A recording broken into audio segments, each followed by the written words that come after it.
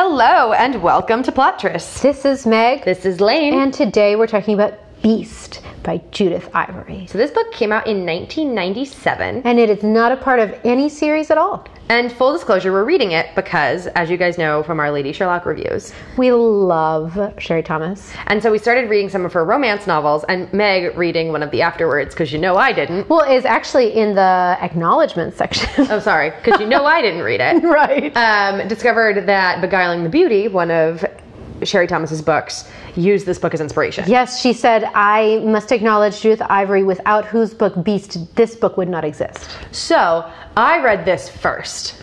So did I. Like upon hearing that. Yes. And in fact, I bought Beast like a long time ago, the paperback version, not because I liked Judith Ivory, but I think I had heard that this was like a really good book.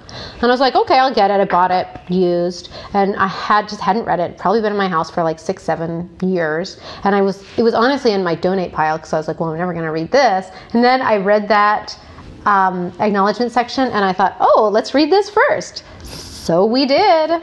And it inspired our Beauty and the Beast week. So welcome. Well, and not just Beauty and the Beast week, but so today we're doing Beast by Judith Ivory, and then on Thursday we'll be doing Beguiling the Beauty by Sherry Thomas. Exactly. So we're doing the book that inspired the book, and then the book. And then the book. And then, so this week, I guess, yes, it's Beauty and the Beast. It's also, I guess, Beast and the Beauty, since we're starting with Beast. Yeah. And so, there is a beautiful rose on the cover. So it's interesting. So this book was published in 97, and Disney's Beauty and the Beast came out in 92. Right. So I think I like the rose on there. And I mean, obviously the rose is in the original too, but still. A perfect fairy tale for grown-ups by Susan Elizabeth Phillips is her quote. Thanks, Susan Elizabeth Phillips. Thanks. And then the other one is Romance That Seethes with Passionate Intensity, and that was Amanda Quick. And then on the inside, Pamela Morsi. No one should miss this one. Nice. And FYI, guys, we are going to be talking about a Pamela Morsi book very soon. So look at us. Mm-hmm. All right. We're going back to the classics, guys. Because I've never read any of them, honestly. Like, I picked up the genre so late that I've missed. She's missed so much. So much. And honestly, a lot of times I'm happy that I missed it. But every once in a while, there's a diamond in the rough with no rape. Yeah. Okay, let's start with the book jacket.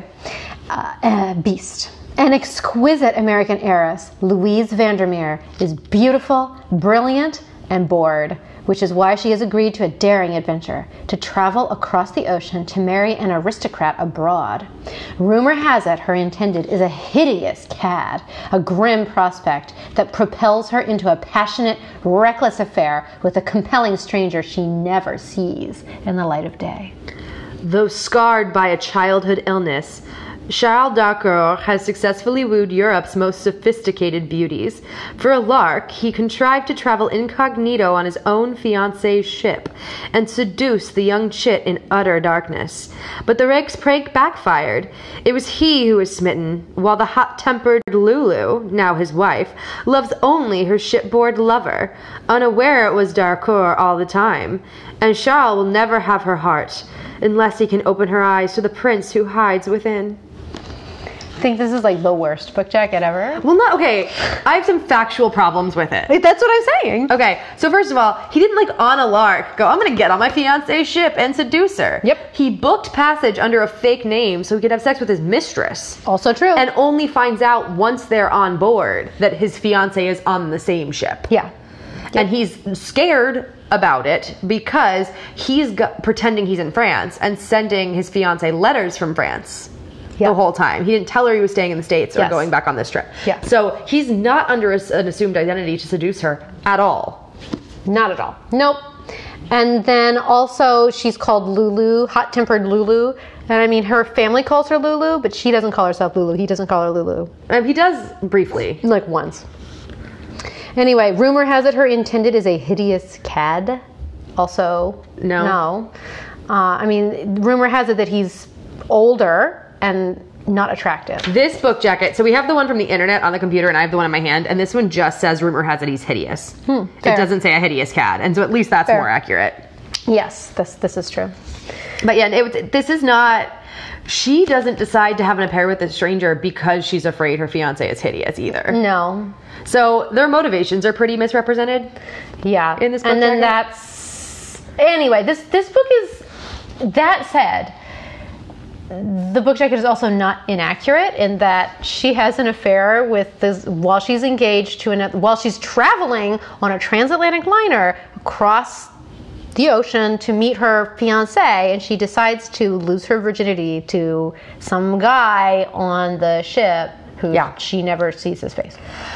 Yep. And also, this book is broken down into 3 parts. And I only say that now because everything that happens in the summary is like the first half of part 1. Yeah, right, exactly. But that's also the only memorable part about this book. We'll get there. We'll get there. All right, so as usual, we generated a random number to write our own summaries, and this week's random number was 9. All right, so here's my 9-word summary. Psyche/Cupid plus Beauty/Beast plus Brideshead Revisited on the Riviera. Yeah. There you go. All right, and mine, proximity leading to passion taken to a whole new level. Look, we only had 9 words, guys. I tried to pack as many allusions to other books you might have read in there to give you a slight idea of what you were going to get. I think I just went with the obvious. They're stuck on a boat. Stuck on a boat. They're both kind of bored. And yeah. That's pretty much it. So I have a small tangent. But I want to hear this. It's totally unrelated to the book, but the word beast, especially like on its own, always makes me think of this. So I went to a like really awful public high school, and I moved halfway through high school. And so my credits like didn't transfer properly. My last 2 years were a total like weird situation where I had tons of like free periods because I'd already taken the classes or they didn't offer them or whatever. I go through all of this because we had something called service learning. Did you have that at your high school? Not at my high school, no, but I am familiar with the concept. Okay, so for those of you who don't know, it's where instead of a study hall, you volunteer to like provide assistance to a teacher in order to get a grade, essentially. So you're not just in a study hall with a wasted period, and a lot of times those are the ones who write your college admissions essays. So basically it's like a free period without it being a free period.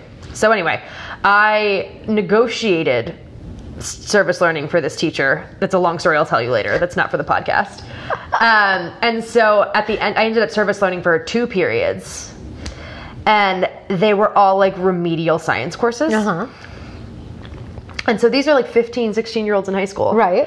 And at the end of the year, like semester, she'd get like student feedback. And some of it would be anonymous and some of it wouldn't be.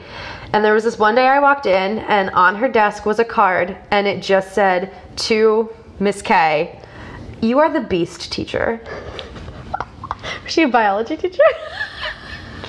And it was like a general science course that wasn't even a specific like division of science. You're the beast teacher. But this is like a 15 or 16-year-old person. Yeah. It's not like a small child. Yeah. And so whenever I hear beast out of context, all I think is, you're the beast teacher. Aww. And I think I looked at her and went, I think I've just lost faith in humanity. And she went, yeah, you should. So. Oh my gosh. You are the beast teacher. You're the beast but teacher. So, the beast, this is what I was thinking through this novel, was like uneducated West Virginia 16-year-olds. Well, and I will say he is a beast teacher. He is a beast teacher. So, we'll get into that. Okay. So, this one's got a lot of tropes. Got the secret identity. Yeah, so let's break this down with a summary that makes a little more sense. Let's do it. So, he's a perfumer. Yes. And he's a prince. Yeah. Though the French aristocracy has been dismantled. Yes. So he's not sort of. right. Yes. So like it's the same way it is today. Where they know who would be the aristocracy if this aristocracy still existed. And they like use the titles. Right. But he only goes by prince to distinguish him from the other Charles d'Harcourt and his family. Yeah. So he's not actually like going to inherit a kingdom or anything. Nope. So just a kingdom of flower fields. Yeah. So he's a perfumer and he doesn't have a need to marry. He's enjoying himself with his mistress. Yeah, he doesn't need to. This is not a book where he marries because he's got to get an heir. Right. So he's not like in any rush to get married, but he meets an American businessman who has ambergris. Yeah. Which you're going to learn a lot about it reading this book. Yeah, we're not going to get into it. If you want to find out about what it is, how it's made, how it's used, what it tastes like, what it smells like, all sorts of things like that, just read this book. It's great. So basically, the father's like, hey, can I also tempt you to marry my daughter? And Charles is like, okay. So basically, after some back and forth, he's like, I'll throw in all my ambergris with my daughter, and that makes Charles be like, actually, yeah, I want that. Yeah, he's like, all right, yes, I will do it. For the monopoly on ambergris, I will marry your daughter. And so, upon visiting his future in-laws, Charles realizes that she's fucking stunning. She's hot as hell. She's 17? 18. 18. Her painting is all over, and she's like, not just attractive. She's like, the kind of beautiful, stop traffic hot. Right, where like people can't talk to her. Like people, I guess, are just proposing to her all the time. Right. She's just used to walking into a room and having all conversations fall silent so people look at her. So she's crossing the Atlantic with her parents to go meet him. And the reason her parents are marrying this debutante off across the Atlantic is she's a bit of a wild child. Yeah. She's like run away to Montreal to go gambling for the weekend before. Right. And they're trying to find her a suitor who doesn't know about her wild escapades. So she's on this boat with her parents. He's on this boat with his mistress because he stayed in New York, in America after like going through the official proposal stuff. Right. Basically hang out with his mistress. Her husband's on this boat, so he's under an assumed identity so she can sneak off with him at night. And so his mistress at dinner realizes that they're on the boat with his fiance, tells him, and this leads to the two of them having a massive fight in the first chapter. Yeah, so this is one of those books where we've read another one recently where in the first chapter, or the prologue, the hero of the book is having sex with a woman other than the heroine. Yes. So this is one of those books. But in this case, it's not like a mistress in a good relationship. Yeah, no, this is a mistress with a tempestuous relationship. Yes, and so they're having this big breakup. So he's in this secret identity because of carrying on his affair with his mistress, but decides to maintain his secret identity when he hatches his plot to seduce his intended. Yeah. And why does he hatch this plot? Because he sees how beautiful she is and how people react to her. And he basically wants to like take her down a notch. And he's maimed. Yes, he's scarred. So he's trope number 2, scars. Yeah, so he lost an eye as a child. Yeah. He lost visibility out of one eye as a child. It's like imagine it as a milky white eye. Yeah. With a scar around it. With a scar around it. And he's got a bum leg from a war. Yeah. I definitely didn't think this was in the 1800s. What are you talking about? The 1900s. No. 1900s. You did. Oh, yeah. No, I know when Waterloo was. I just don't know when this book was. Gotcha. We have an age gap. We've been talking about this a lot lately. He is in his 30s. Yep. And she is 18 years old. Yep. Birth control fail. I've said this a lot lately. You can almost guarantee if one of the characters thinks explicitly about birth control and doesn't use it, or they have an explicit conversation about it, that then it will not be used or it will fail. Yeah. So in this case, he like passive aggressively decides not to use it. This pissed me off. Yeah, he decided not to use it for 2 reasons. First, because he's going to marry her anyway, so if she does get pregnant, it'll just be his kid. Yeah. And second, because so they're about to have sex and she makes some comment about her fiance and he gets annoyed about it. So he's like, it'll serve her right.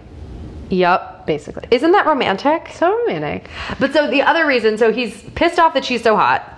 Yeah. While he's so not hot, in that he's visibly scarred. Yeah. And he overhears her on the deck one night, like flirting with a young man. Yeah. And he's like, if you want to flirt with someone, you're gonna flirt with me. Right. But you're not gonna know it's me. I mean, it was a weird scheme. It makes no sense. Also, Trope, his crazy ex-girlfriend, who is trapped on the boat with them. Yeah. Yes. And the crazy ex-girlfriend figures out that they're having an affair. Yep. But anyway. Why she doesn't just like rat him out? to Louise I don't understand. Well, I think she wants Louise to get taken down a peg too. So she's like, can't wait for All right. the big reveal. And then you've got with an aristocrat with an occupation. Mm-hmm. He's got his perfume. Yes. But it's not like he needs the money. He definitely doesn't need the money, but it's a very, I thought it was an interesting touch. I enjoyed the fact that he was a perfumer. No, me too. I thought that was super But I think it's cool. funny that most of the time when an aristocrat has an occupation, they make it very clear that he's not working because he has to. Yeah. Yeah. But and he is making plenty of money as a perfumer though. Right. As well. So it's not like he's not making money off of it. Sure. You know. But he's not marrying her for her money. He's marrying her for her ambergris. For her ambergris, yeah. Okay. So here's a point where Lane and I diverged a little bit. Yeah. So neither of us loved the plot or the characters. There's like a 17-year age gap. Yeah. The reason he's seducing her makes no sense. Yeah. So as you can tell, neither of us loved the book. Yeah. On the other hand, I found that the prose had this really interesting surprise quality. It's really surprised me in the way it was written.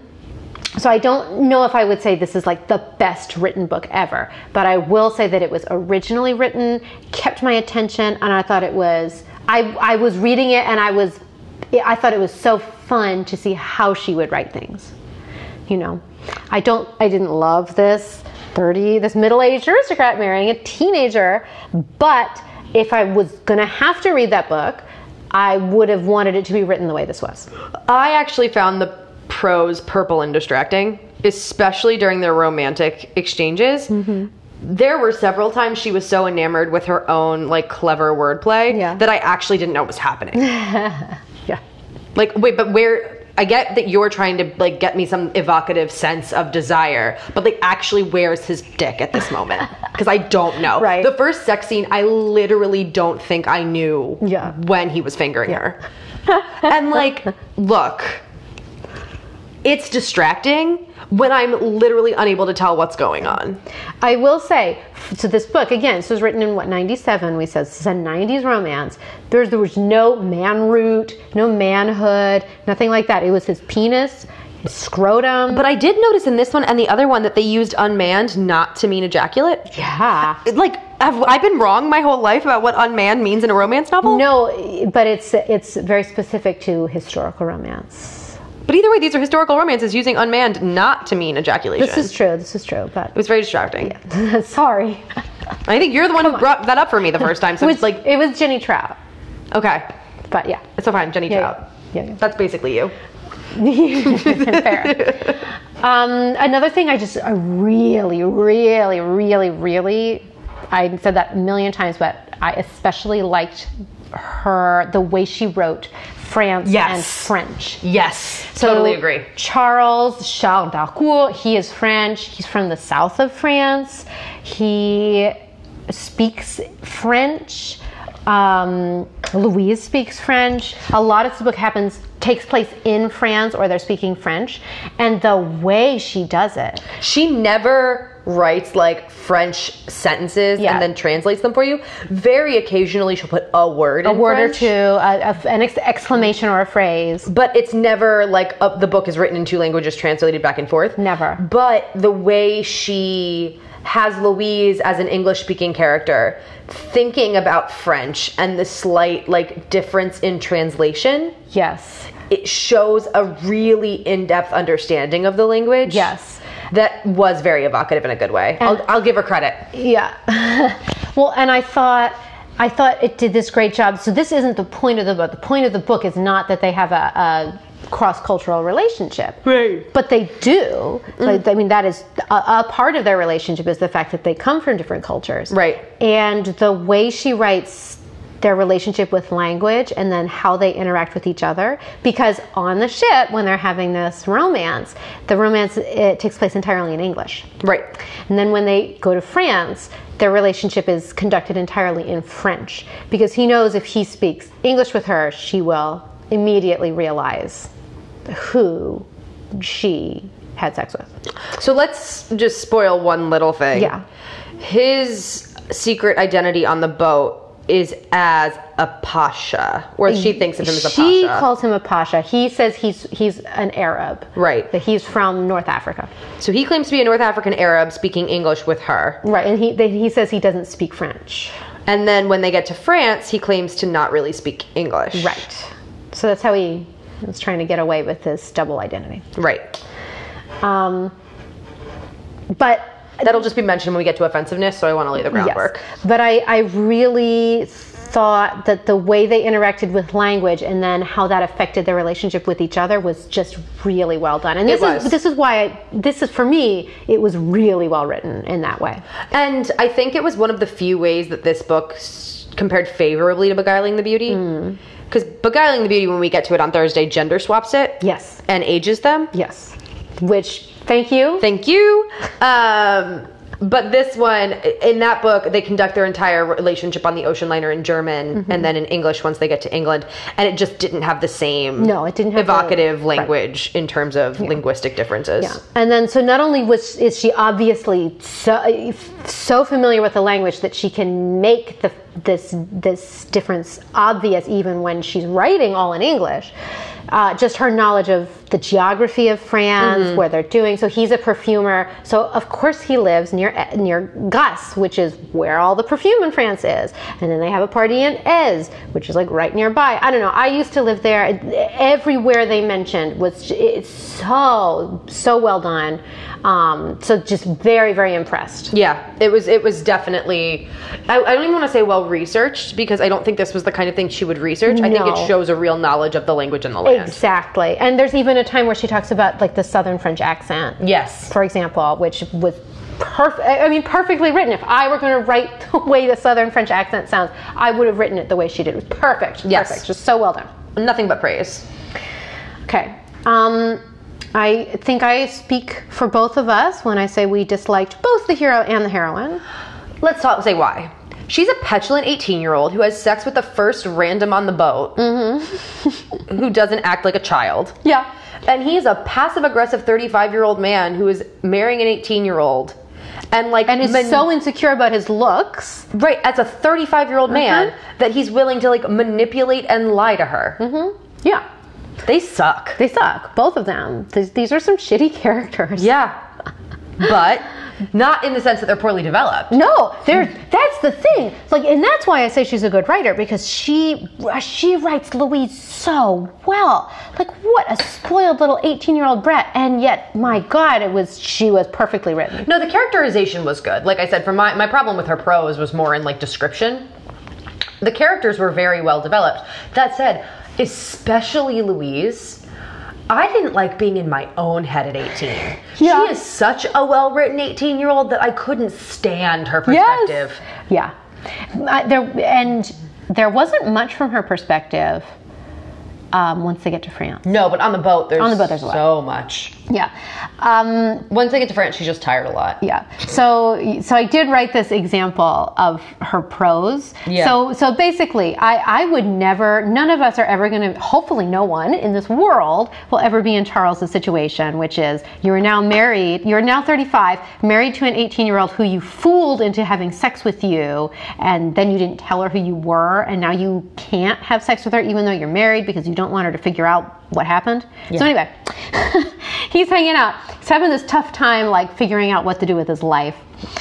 And so here's an example of somehow she writes this guy in a situation where completely unbelievable, you'd never be in. And you don't even feel bad for him. No, you don't feel bad for him. But she writes it and you think, yeah, I have been there. Yeah. I've 100% been there. This is what she writes. He sat outside in the September night air, wearing trousers and a long frock coat and nothing else, his chest cold. But he was too lazy or moody or something to get up and get enough clothes to make himself comfortable. Like, we have all just been, I don't know, watching TV, and like, you're uncomfortable, but you are just too, I don't even know what. Yep. To actually move and make your situation better. Yep. Like, we've all been there. Yes. So, I don't know. I just thought it was so well done. And what other, like, when you learn about creative writing, what are you supposed to, you're not supposed to write the word something in your prose. And yet it's perfect. Right, because he's too lazy to come up with the right word in that moment. Exactly. So well done. Anyway, okay. We said there were 3 sections of the book. I think they were delineated. Yes, they were well delineated. There was a theme for each one, and I think the theme came through in each book. Yeah, so the first section is them on the boat. And that is the joke. The second is their relationship, meeting and marriage. Yes. And then the third which is Petard, as in hoist with your own. Yes.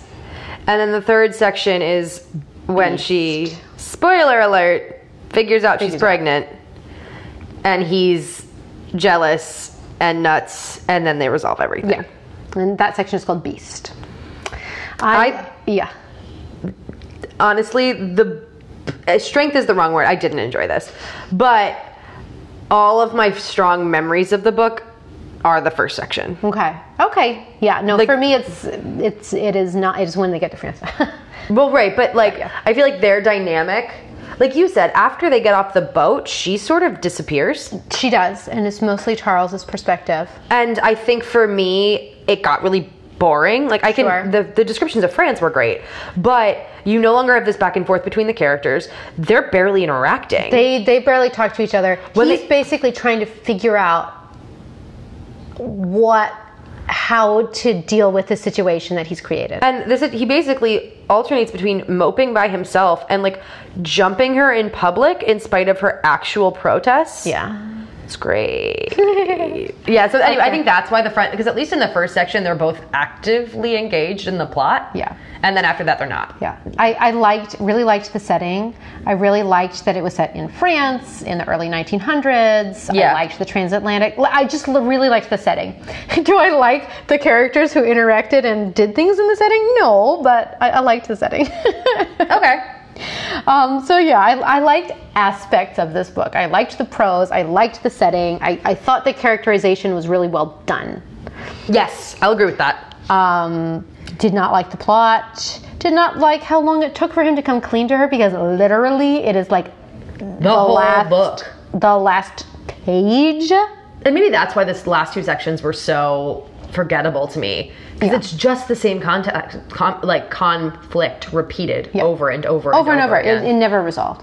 I 100% saw more Psyche Cupid than Beauty and the Beast. Yeah, the only Beauty and the Beast parallel was, I feel like, the flowers, the jasmine that only bloomed under certain circumstances being an obvious parallel to the rose. Right. And the fact that he was disfigured. Yeah, that was it. And she was roll hot. She was real hot. Real hot. Yeah, so yes, she was beautiful and he was ugly. But that's the same in Psyche and Cupid. And the flowers.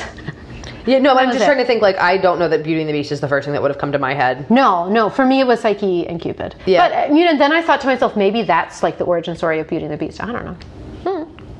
I mean, I'm sure it influenced it. They're all out there, so. All right, offensiveness. We've got a lot of things to be offended about. All right, so as we mentioned, he is pretending to be an Arab. And all of her thoughts about him are real racist. And, and here's the thing. It is racist partially because of when this book was set.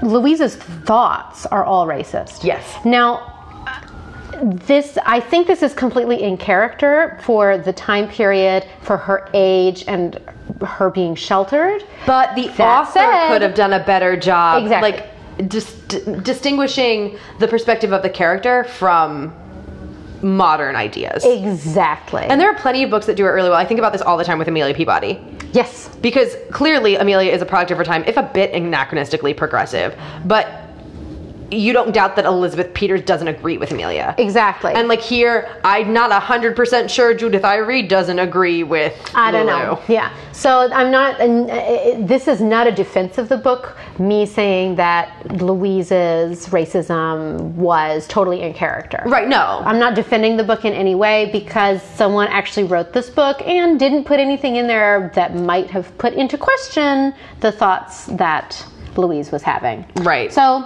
anyway, FYI. And not only that, but the fact that her nickname for him is so, my Pasha. Problematic? Yeah, not great. So that was great. Obviously, he's lying about who he is. So obviously, not a single one of their sexual encounters can be considered consensual in any way. Yeah, even after they do have sex once after they're married and in his actual identity. But this might be the worst one. Yes, because she says, out of respect for me, let's not have sex. Right after getting married, I want to get to know you. I'm having trouble adjusting, whatever. And he's getting increasingly agitated. You mean horny? Well, but also like pissed. Pissy, Like he's not touching her, so when other guys talk to her in public, he like loses it. To the point that he like feels her up at a house party while her mom is watching. Yeah.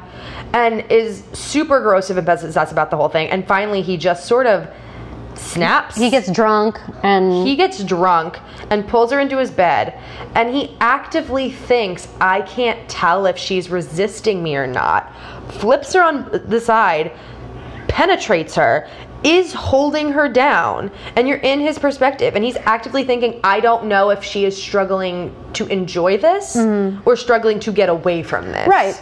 So he has no idea. Yeah. And so even when the secret identity is, removed, still not sure if this is a real consensual encounter. And like obviously then you end up in her perspective, and she's like, I'm so glad he finally lost control with me. She's like, I was into it. That is a problem. Sure. I don't know that losing control to the point that he's no longer sure if you're consenting or not and has stopped caring if you're consenting or not is sexy. And by that I mean I'm sure it's not. So what we're seeing is in our sexiness section, we did not find this book very sexy. All the sex happens on the boat except for that one scene that is, in my mind, rape. Yeah.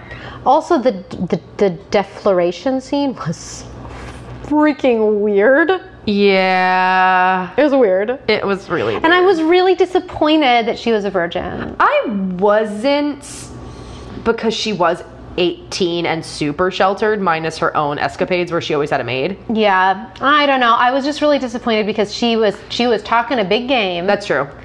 And then it turned out that she just had like made it to third base or something.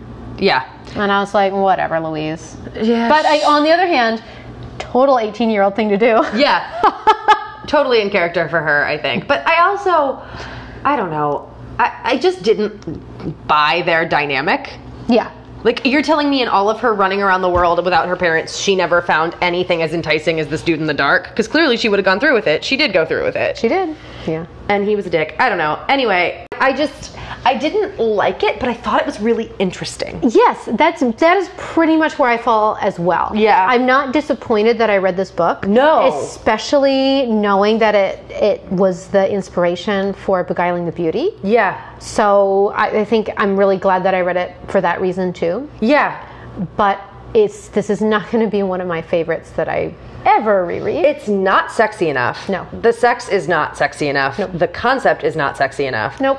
And I just don't really like 18-year-olds. Yeah. Or assholes. Yeah. And not in real life, not in books. I know, it's weird. So weird. But yeah, thank you guys so much for listening. We'll be back next time with the next entry in our Beauty and the Beast week.